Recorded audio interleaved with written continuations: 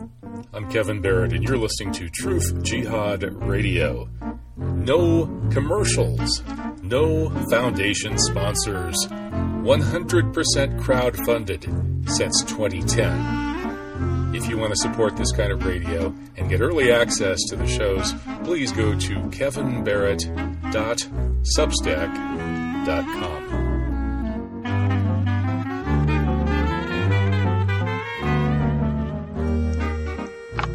Welcome. This is the special live edition of Truth Jihad Radio. I'm Kevin Barrett, broadcasting from the Mediterranean bioregion, where I moved after escaping from the, what shall we call it, the belly of the proverbial beast, I guess, in North America, which is now suffering under blizzard conditions, while I bicycle around in not Saidia, Morocco, but actually Tarragona, Spain, where I'm visiting my friend Jonathan Ravusky, and we bicycled 40 miles yesterday through the mountains to a monastery, and somehow I'm still able to pick myself up, dust myself off, and do the radio show.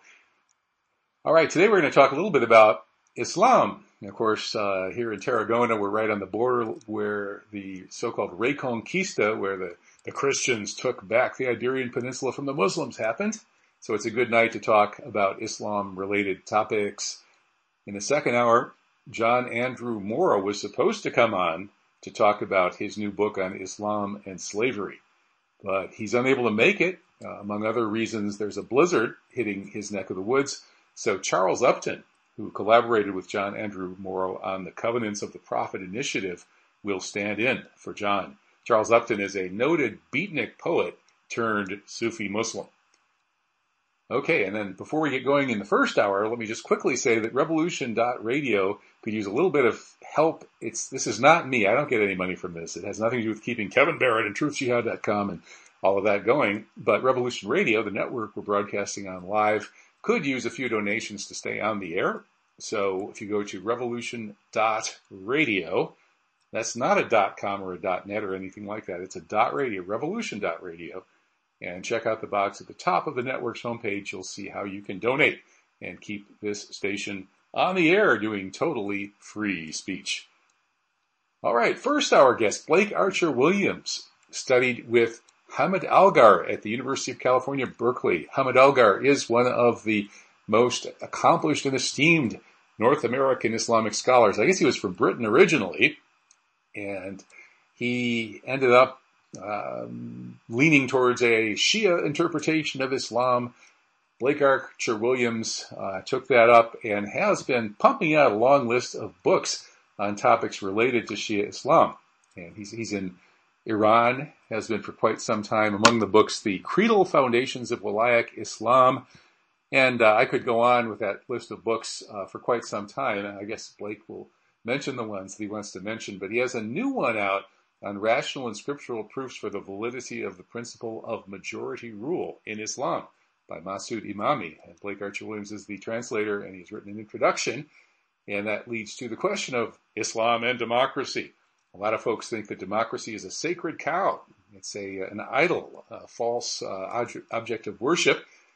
Many Muslims think that way. Other Muslims think, hey, democracy is actually a perfectly reasonable way of making political decisions, as long as you don't idolatrously worship it.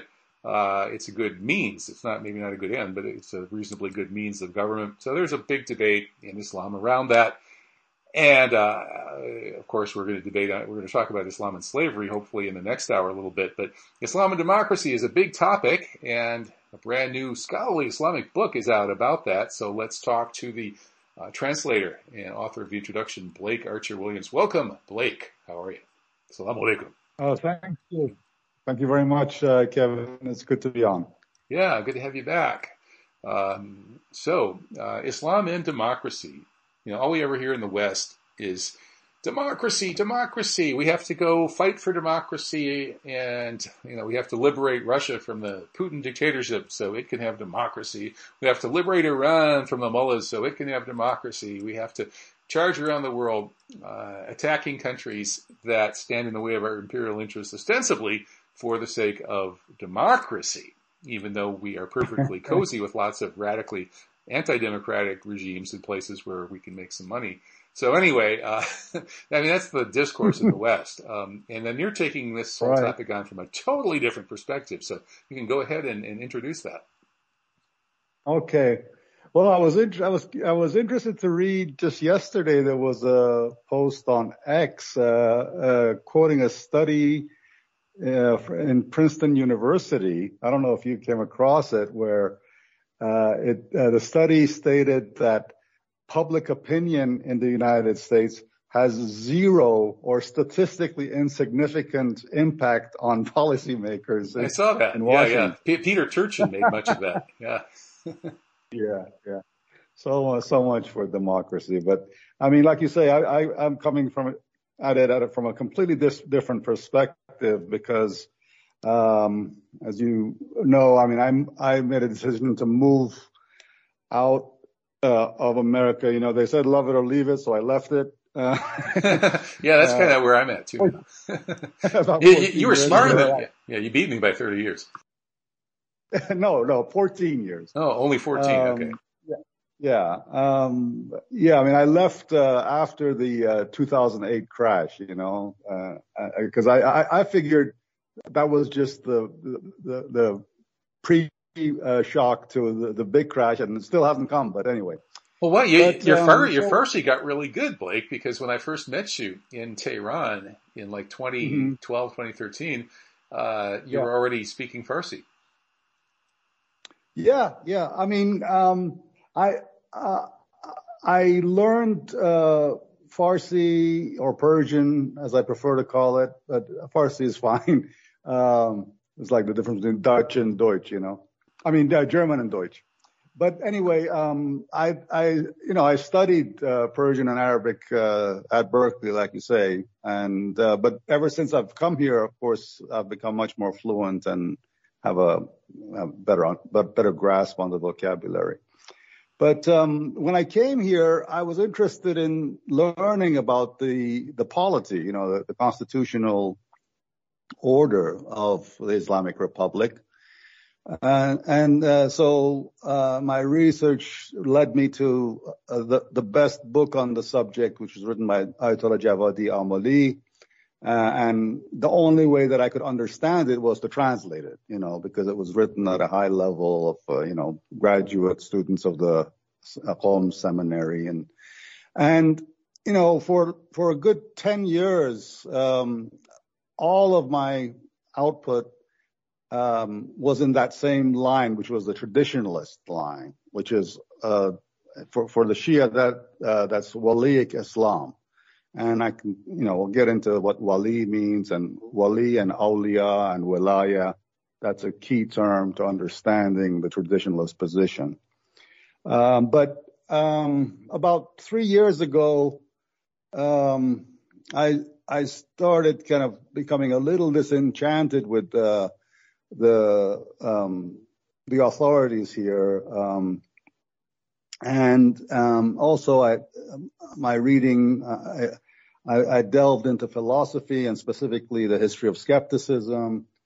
And so to make a long story short, I kind of transitioned from a strictly kind of fundamentalist interpretation of Islam to a non-fundamentalist one. That's probably a better transition than some of the transitioning that goes on these days in the West.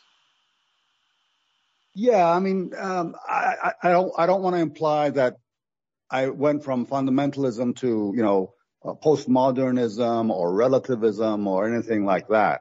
I mean, I still, I'm a, kind of ontological absolutist and moral absolutist and a moral realist. But, epistemologically, I like to think I have kind of a little bit more, humility or haya, because especially in the Shia tradition, we're living in the age of post-occultation age, where the 12th Imam is in occultation, so we don't have access to inerrant knowledge by definition, and so that gives one pause as to how sure one can be about one's beliefs. and how one is to live one's life. And so I came to see things as a spectrum of dogma on one side of the spectrum, and aporia or hera, a state of constant confusion and of questioning of questions without answers on the other side of the spectrum. Yeah, there's a Sufi tradition of that, by the way, as I'm sure you know, that the state of confusion is one of the highest states in Sufism. That's right. And it's similarly in Buddhism as well. I mean, I don't know that much about Buddhism, but I recently read that from a friend that Buddhist, a certain type of Buddhism considers paradox to be an integral part of nature or the fabric of being. Well, that would be the answer to the riddle of what's the sound of one hand clapping. That's right. So I translated this book because it's actually written by a friend of mine, one other book of whose I'd already translated, because I wanted to have at least one book, telling the other side of the coin, because in the Islamic Republic, there's this debate ever since the revolution between the reformists and the principalists, and that finds its way in all parts of society, and it's all the contradictions between these two positions are in the Constitution itself, and the reason for it, we can get into that but I wanted to have a contribution to the other side of the debate as well, because almost 50 books I guess I have are on the traditionalist side so far. Wow, so it's 50-1 in favor of traditionalism. Yeah, but this one's it's a knockout book. Oh man, so the one beats the 50? Wow. Yeah. No, I mean, the whole thing is that there's no right or wrong position, in my opinion. I mean, they're both, see, they're both based on, each of them is based on a different principle. One is based on the principle of the discovery of truth, and the other one is based on the principle of the right to self-determination, both of which are thoroughly Islamic. It's just that, the empiricists, it's like the debate between the empiricists and the rationalists in the modern era of Western philosophy, where it's not so much, the question of which one is right. It's just that, like, the empiricists favor the faculty of experience or the senses, whereas the rationalists favor the faculty of reason or intellection. So it's a matter of emphasis, and maybe we should introduce those 2 points for the listeners. That is, that the basic idea behind the schools of the search for truth that the principalists favor, and the self-determination principle that the other side favors. Sure. Well, I mean, first, I think we can take a step back and look at the big picture. And the big picture is the issue, the overarching issue of fixity and change. And this applies to the Islamic world as well as to, in Western philosophy.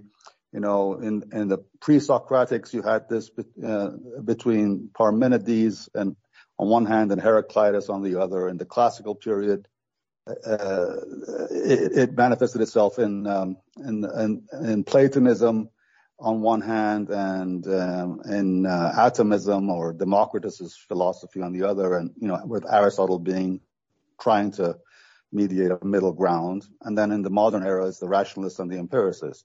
And now in the Islamic world, revelation comes into this. So in addition to, reason and the senses. So it's a question of how revelation is to be interpreted given, a changing world. And so what I said in the preface was that there's a spectrum where on the one hand, the way the Sunnis dealt with this issue was to say that that the revelation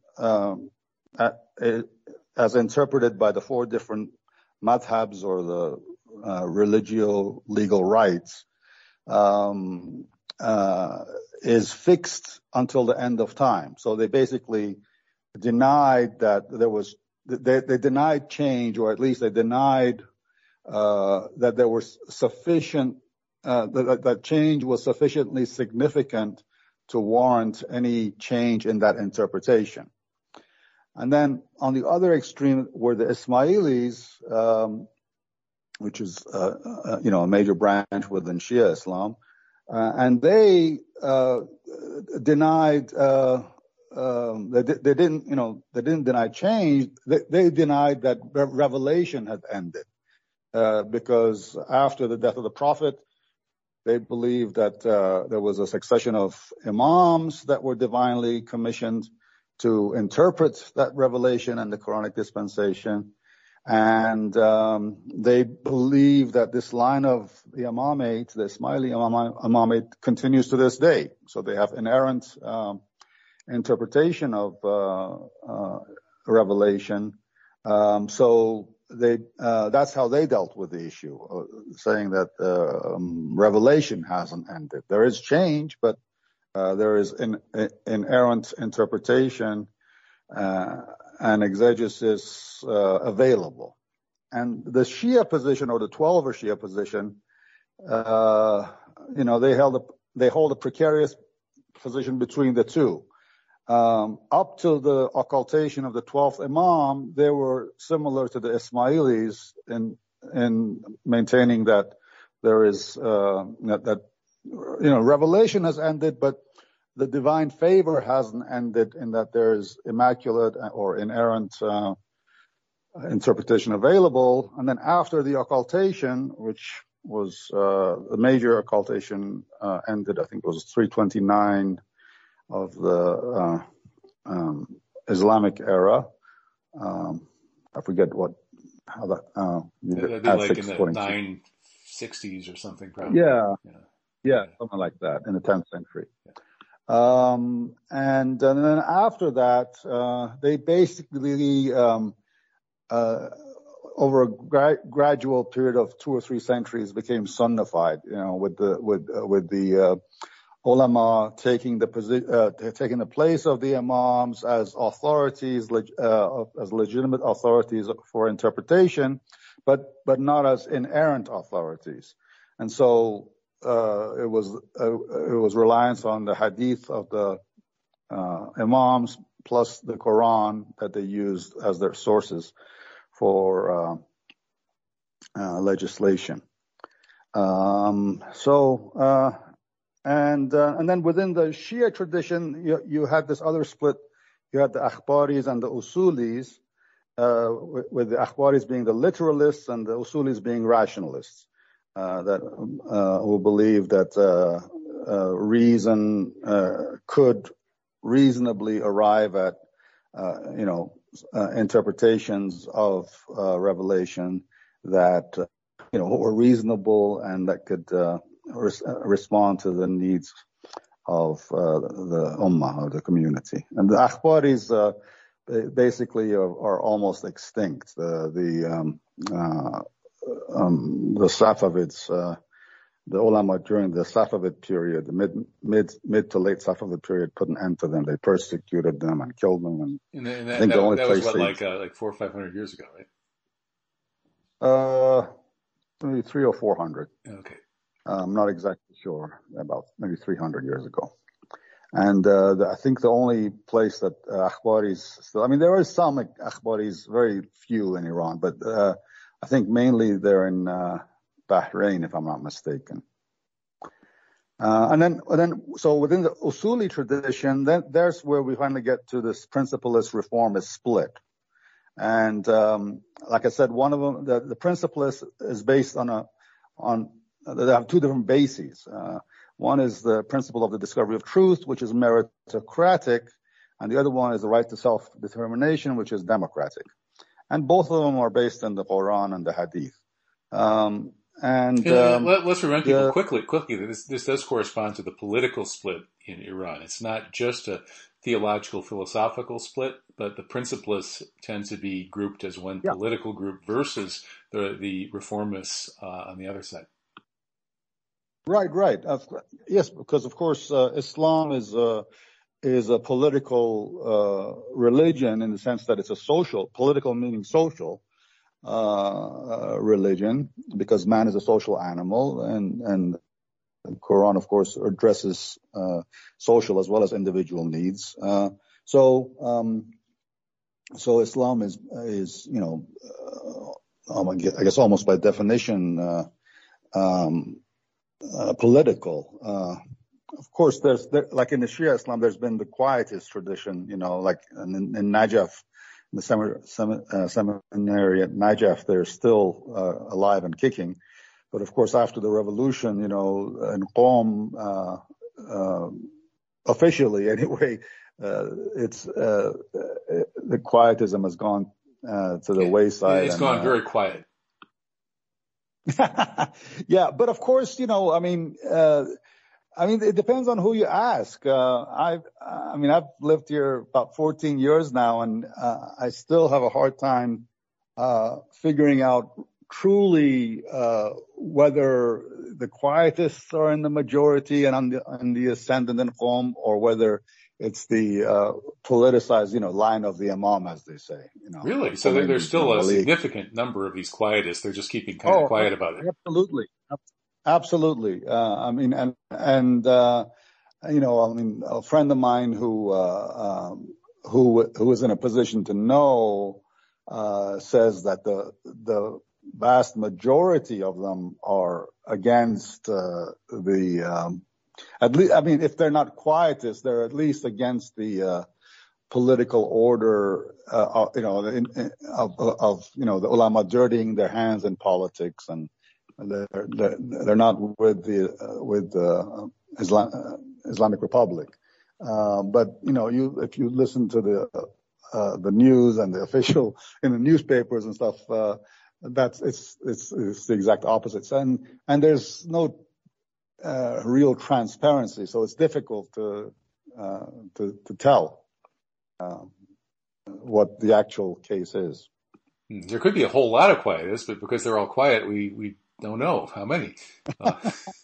Well, no, they're not necessarily quiet about their quietism.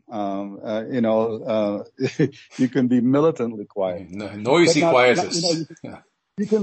You can be vocal but not active politically. You can be vocal against being active. It's kind of funny because it never reached the point that you could have like the one non-quietist running the show, because all of the others would not want to dirty their hands. Right. It's almost like a self-defeating position. It's like those sects that in the Gnostics that refused to procreate because they didn't want to continue the demon's world as crypt scenario, and so they went extinct because they didn't reproduce. And quietism, but the majority of the millennial tradition, has been quietist. It was only after Imam Khomeini in the late 60s and 70s came up with his position of Wilayat al-Faqih that he gained a big following. And then after the revolution, of course, they triumphed over the nationalists and the communists and whoever else there was that entered power struggle or the civil war, if you want to call it that, and after the power vacuum that resulted after the Shah left. Right.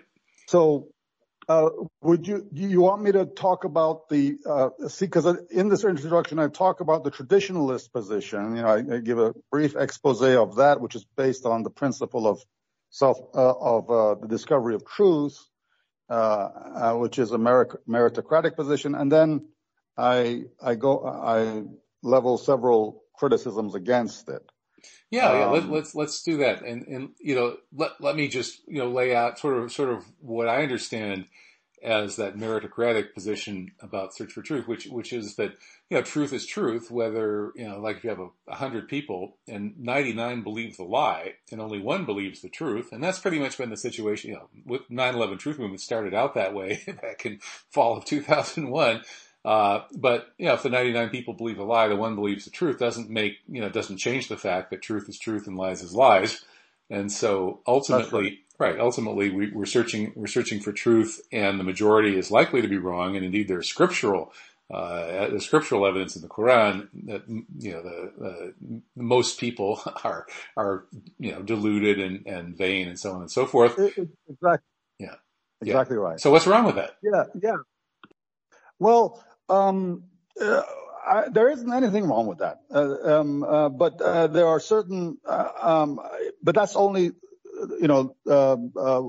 one side of the picture or one side of the coin. It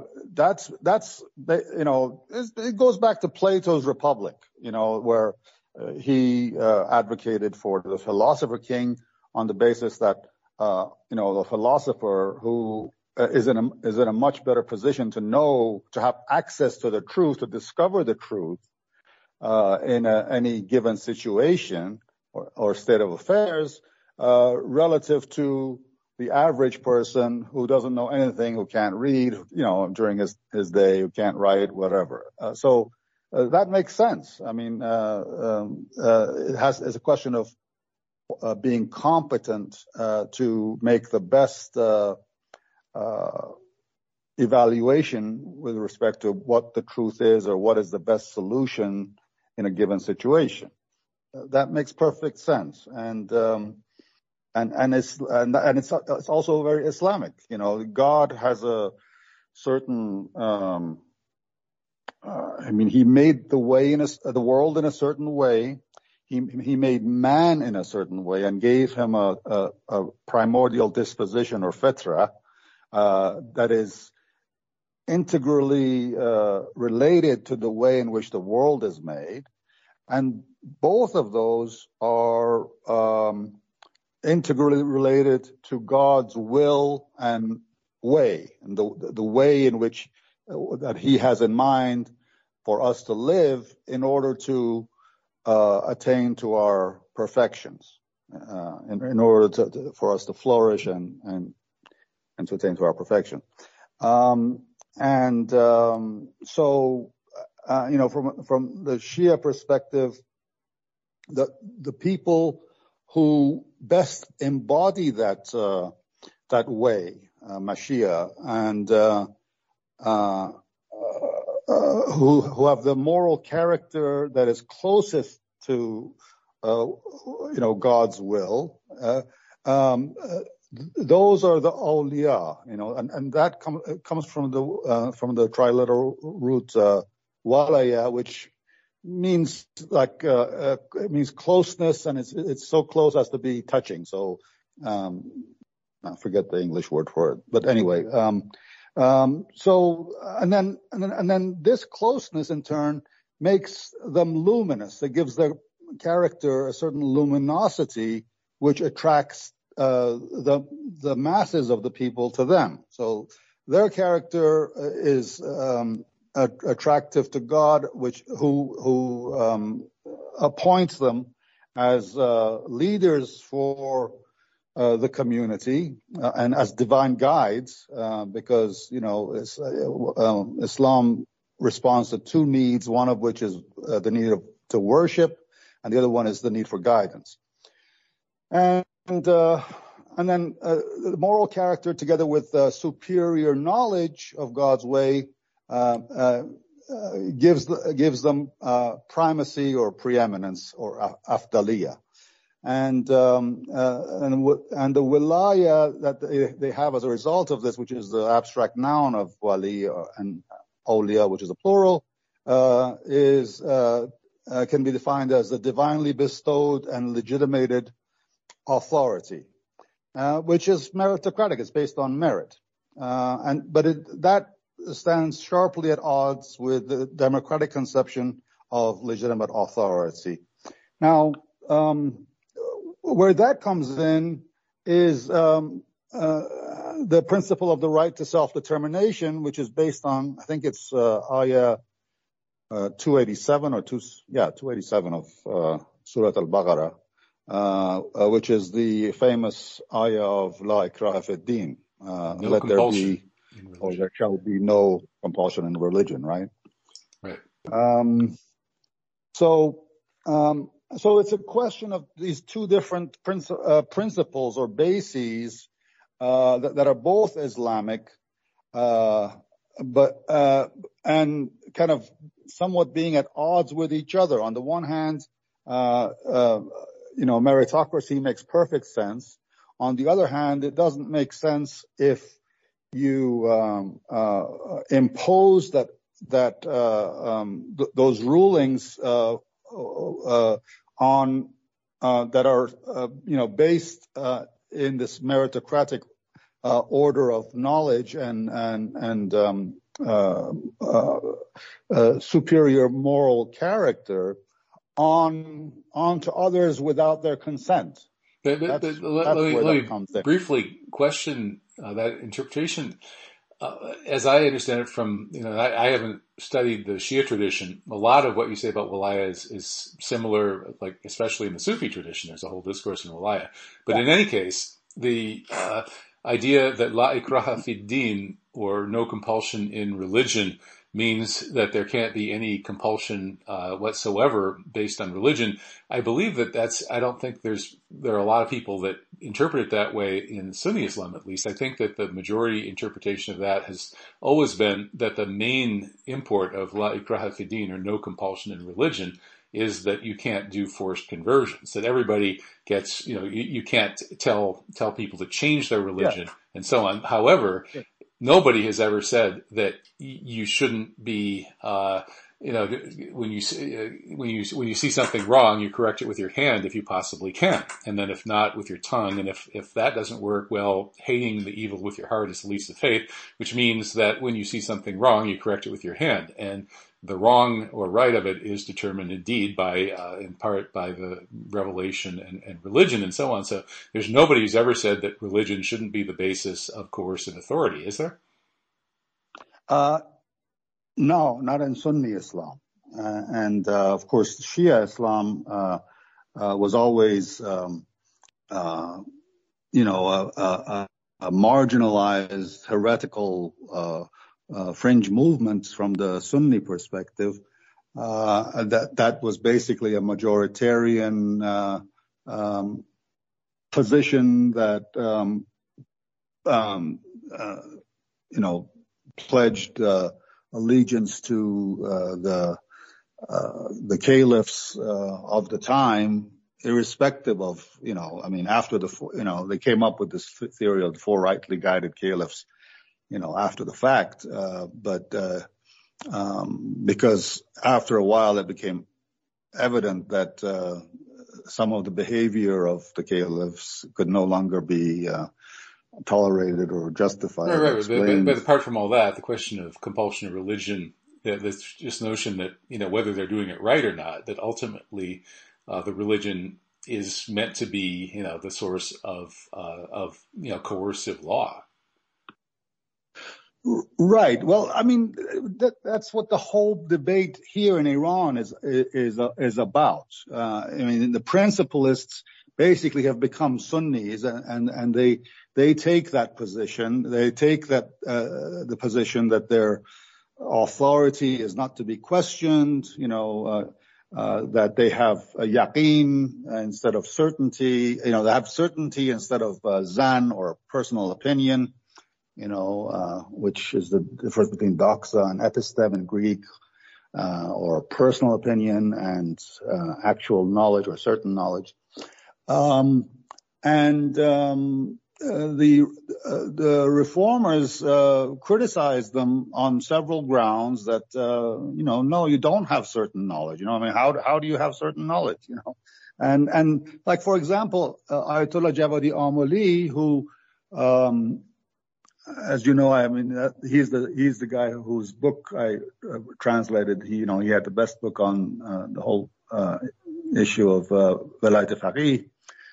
He's kind of distanced himself a little bit over the last 10 or so years from the political order because of just the way that their vision more than anything, maybe their financial malfeasance or whatever. But like his interpretation of that particular ayah, and he would agree with you that in the Sunni tradition, that's how it's interpreted. But his interpretation is that it should be translated not as let there be no compulsion in religion, or there shall be no compulsion in religion. The way he translates it is that that there can be no compulsion in religion. In other words, it's a logical impossibility. In other words, if you're put on the torture rack, like in the, a la the Inquisition, and even if you wanted to believe what your inquisitors are demanding that you believe, you can't force yourself to believe it. So there can be no compulsion in religion. Mm-hmm. You see, that's his interpretation. And of course, the Shias have, that's not the consensus opinion, but most of the Shia interpreters believe that they don't interpret it the same way that the Sunnis do. And they believe that ayah means that one cannot be compelled to accept Islam, even if he is a pagan, a mushrik or a kafir, let alone one of the people of the book, Ahl al-Kitab. Right. Yeah, the Sunnis have a pretty good record of not doing forced conversions of people of the book, and okay, but not perfect record regarding pagans. Yeah, I don't. I can't speak to that. I haven't researched it in detail. In my days at Berkeley, I remember reading, for example, Richard Bulliet's View from the Edge, where that had recently been released. He's a professor at Columbia, where he put the thesis forward that was, going against the grain of the the Orientalist tradition that Islam is a religion of the sword and all that nonsense. And then of course there was the fact that there was an economic incentive for the Muslims not to convert the native population, because it would dilute the distribution from the treasury, the stipends. I forget what the Islamic word for it is. I'm not an expert on that subject, so right. Well, I don't know. In broad brushstrokes, just looking at history where I am now in Tarragona, Spain, when the Muslims ruled Spain, there were very large and thriving, prosperous non-Muslim communities. And then when the Christians took back Spain, they forced converted and or expelled the non-Christians. And that's just a slightly extreme example of what pretty much all the European Christians did. They didn't tolerate other religions on their territory, and Islamic polities virtually always have. I think that's true, but you have to balance that also. Like, for example,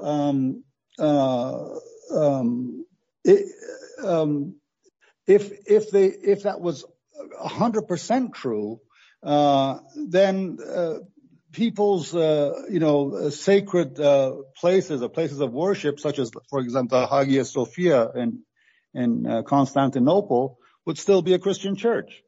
But of course, that was converted to a mosque. Well, yeah. And Imran Hosein says that was a terrible crime and totally against Islamic tradition to do that. And indeed, there are cases where Muslims have not, changed.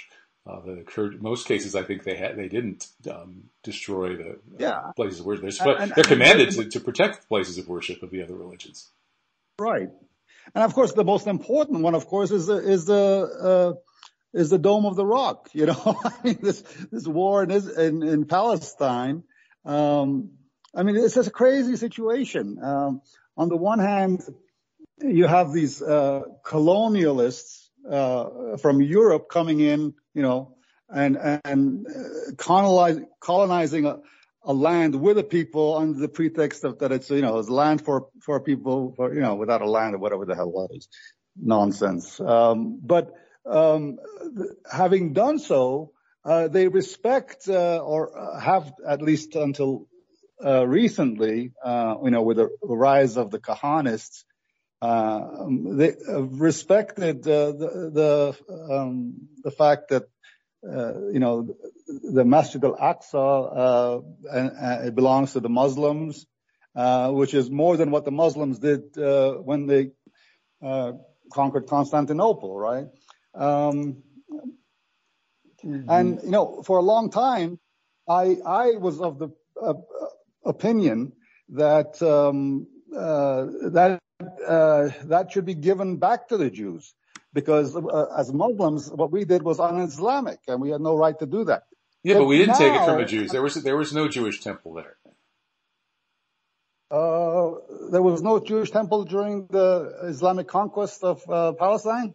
Not where the Masjid al-Aqsa is. The Masjid al-Aqsa was built on most likely it had been a Roman garrison, hilltop garrison, and very likely this today's Jewish legend that the Jewish big temple was there is mistaken. But if that were true, that temple had been torn down for many centuries previously. So when the Muslims built the Al-Aqsa Mosque, they built it on a site that I think some of the archaeologists now think that it might have been there some kind of living space or dormitory or something associated with some kind of group, but it was certainly not a case of tearing down another religion's holy building and putting up your own.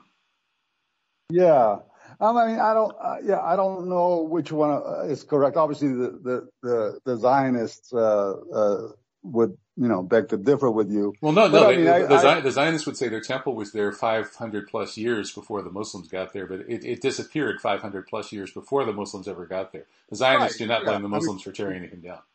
The sacking in 70 AD then, right? Right. Yeah. But what I was going to say was that, Israeli Judaism, having become what it is today, which is, basically a rabid bunch of genocidal maniacs. I mean, they don't deserve to be given anything. I mean, they have no place in human society as far as I'm concerned. Right. But if you want to segue a little bit to that topic and the topic of this changing of the guard, in that, famously the 1979 Islamic Revolution led by the principalist, the Ayatollah Khomeini, they've considered the U.S. and Israel the Great Satan and the Little Satan. I think they might have gotten that mixed up. It's Israel might be the Great Satan, but in any case, the jury's out on that. Yeah, jury's out. But things are changing. The world dominated by the Great and Little Satan looks like it's getting pretty shaky. You just sent out an email about Pepe Escomar's new review of Emmanuel Todd's book, The Defeat of the West. Maybe you could talk a little bit about that. Yeah. Well, I mean, I read it. I read the review, of course. It was a brief summary. I mean, I don't remember too much about it. And of course, one hasn't read the book yet because, unlike you, I don't have knowledge of French, but you have the advantage of being able to read it. Yeah.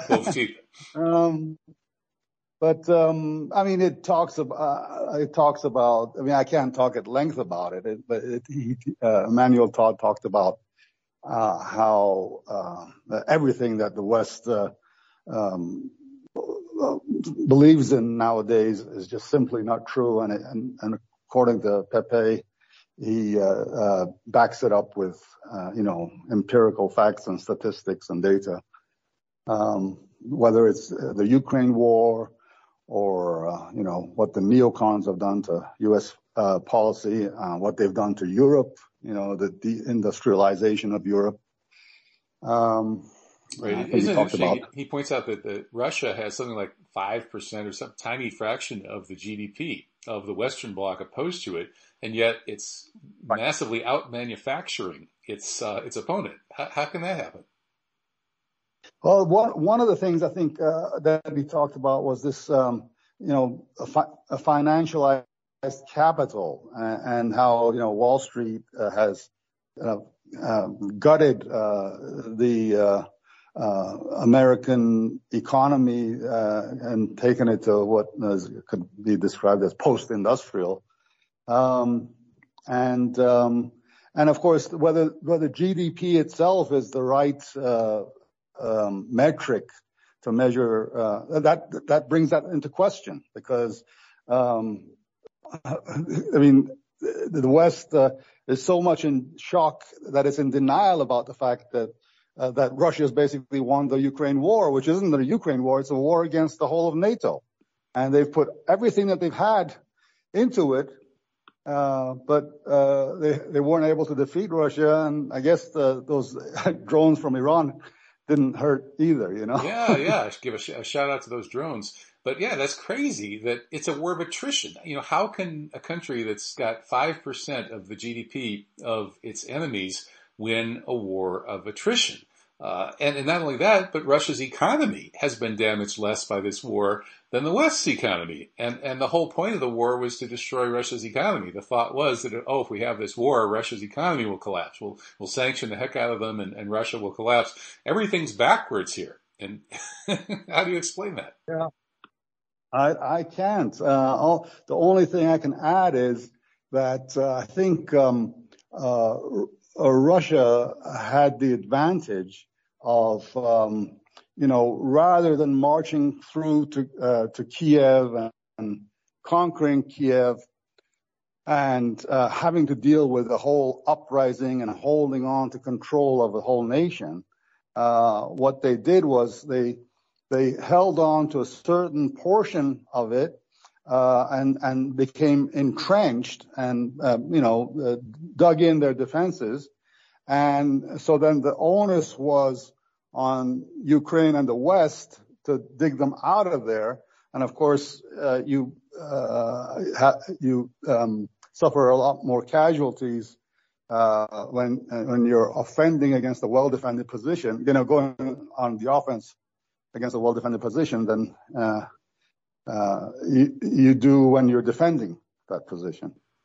Right. Absolutely. Yeah. So it's kind of counterintuitive in a lot of ways. And so this could be seen as a possible, major defeat that will mark the fall of the West in future history books. Speaking of the future history book, I just saw a piece in, I think it was The Atlantic, that attempts to write the history of the Ukraine war. And so why would you write that history now? Well, it's an admission of defeat, basically. And what they're doing is writing a false history in which they're going to allow themselves to sort of declare a partial victory because the Russians didn't manage to take Kiev. So yeah, it doesn't look good for the West, which means it doesn't look good for the Zionist entity squatting in occupied Palestine if its Western backers go under.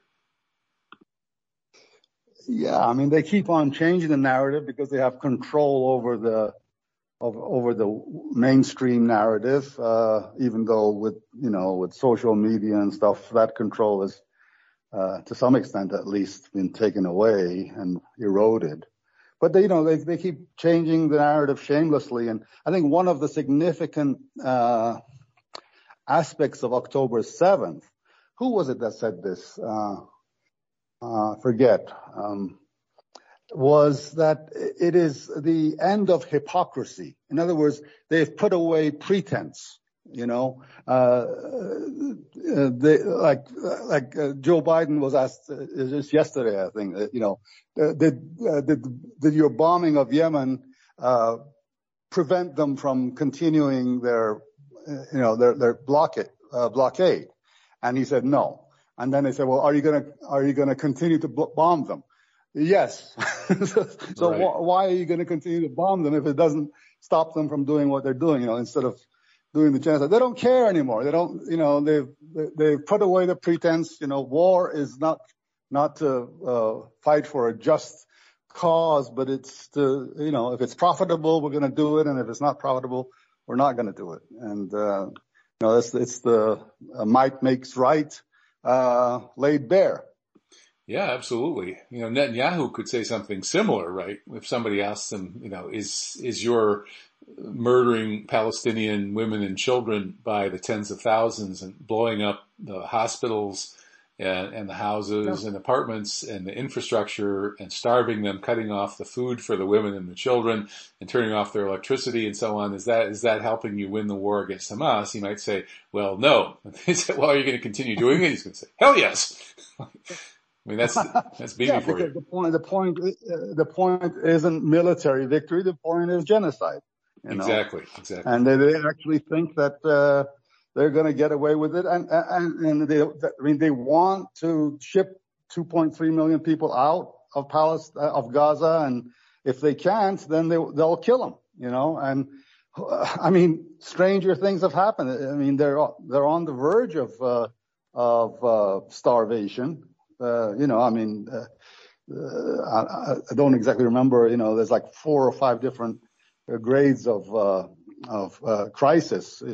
Defined by the United Nations, sort of whatever the agency is in charge of all that. And this is unprecedented historically. And they might do it. And that's my concern. Is that Iran and the Axis of Resistance has had to play the long game of death by 1,000 cuts because, they're dealing with a couple of lunatics with nuclear weapons. So the only thing you can do is do that, death by 1,000 cuts and a war of attrition.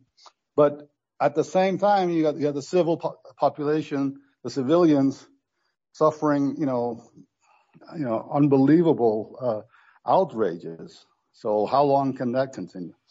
Yeah, and part of the problem is that the Zionists are committing the outrages in part trying to stir things up to the point that there will be a much bigger war, which would make it much easier for them to actually finish exterminating the people of Palestine. As long as the war remains somewhat contained, I'm not sure that they can get away with getting people out of Gaza and the West Bank. But if millions of people were dying in a huge war, they probably could, or at least it would be more likely. And I think that's what they're thinking. So it's a position where if the Axis of Resistance, gets more aggressive, then that could lead to the kind of war that Netanyahu wants. And so that forces them to stand by while tens of thousands of civilians are being genocided. It's like a Sophie's Choice kind of, isn't it? Yeah, again, my biggest concern is, the fate of the civilians. I'm concerned that on the one hand, from the Axis's perspective, on the one hand, there's the pressure not to escalate, not just because of the fear of nuclear war. Because when they get desperate, that's what they will. They won't shy away from that. But also because of the potential damage to infrastructure, whether it's Lebanon or Tehran or wherever. Syria's already been bombed to the Stone Age. But so there's that on the one hand. On the other hand, you have the civilian population in Gaza that's being starved to death.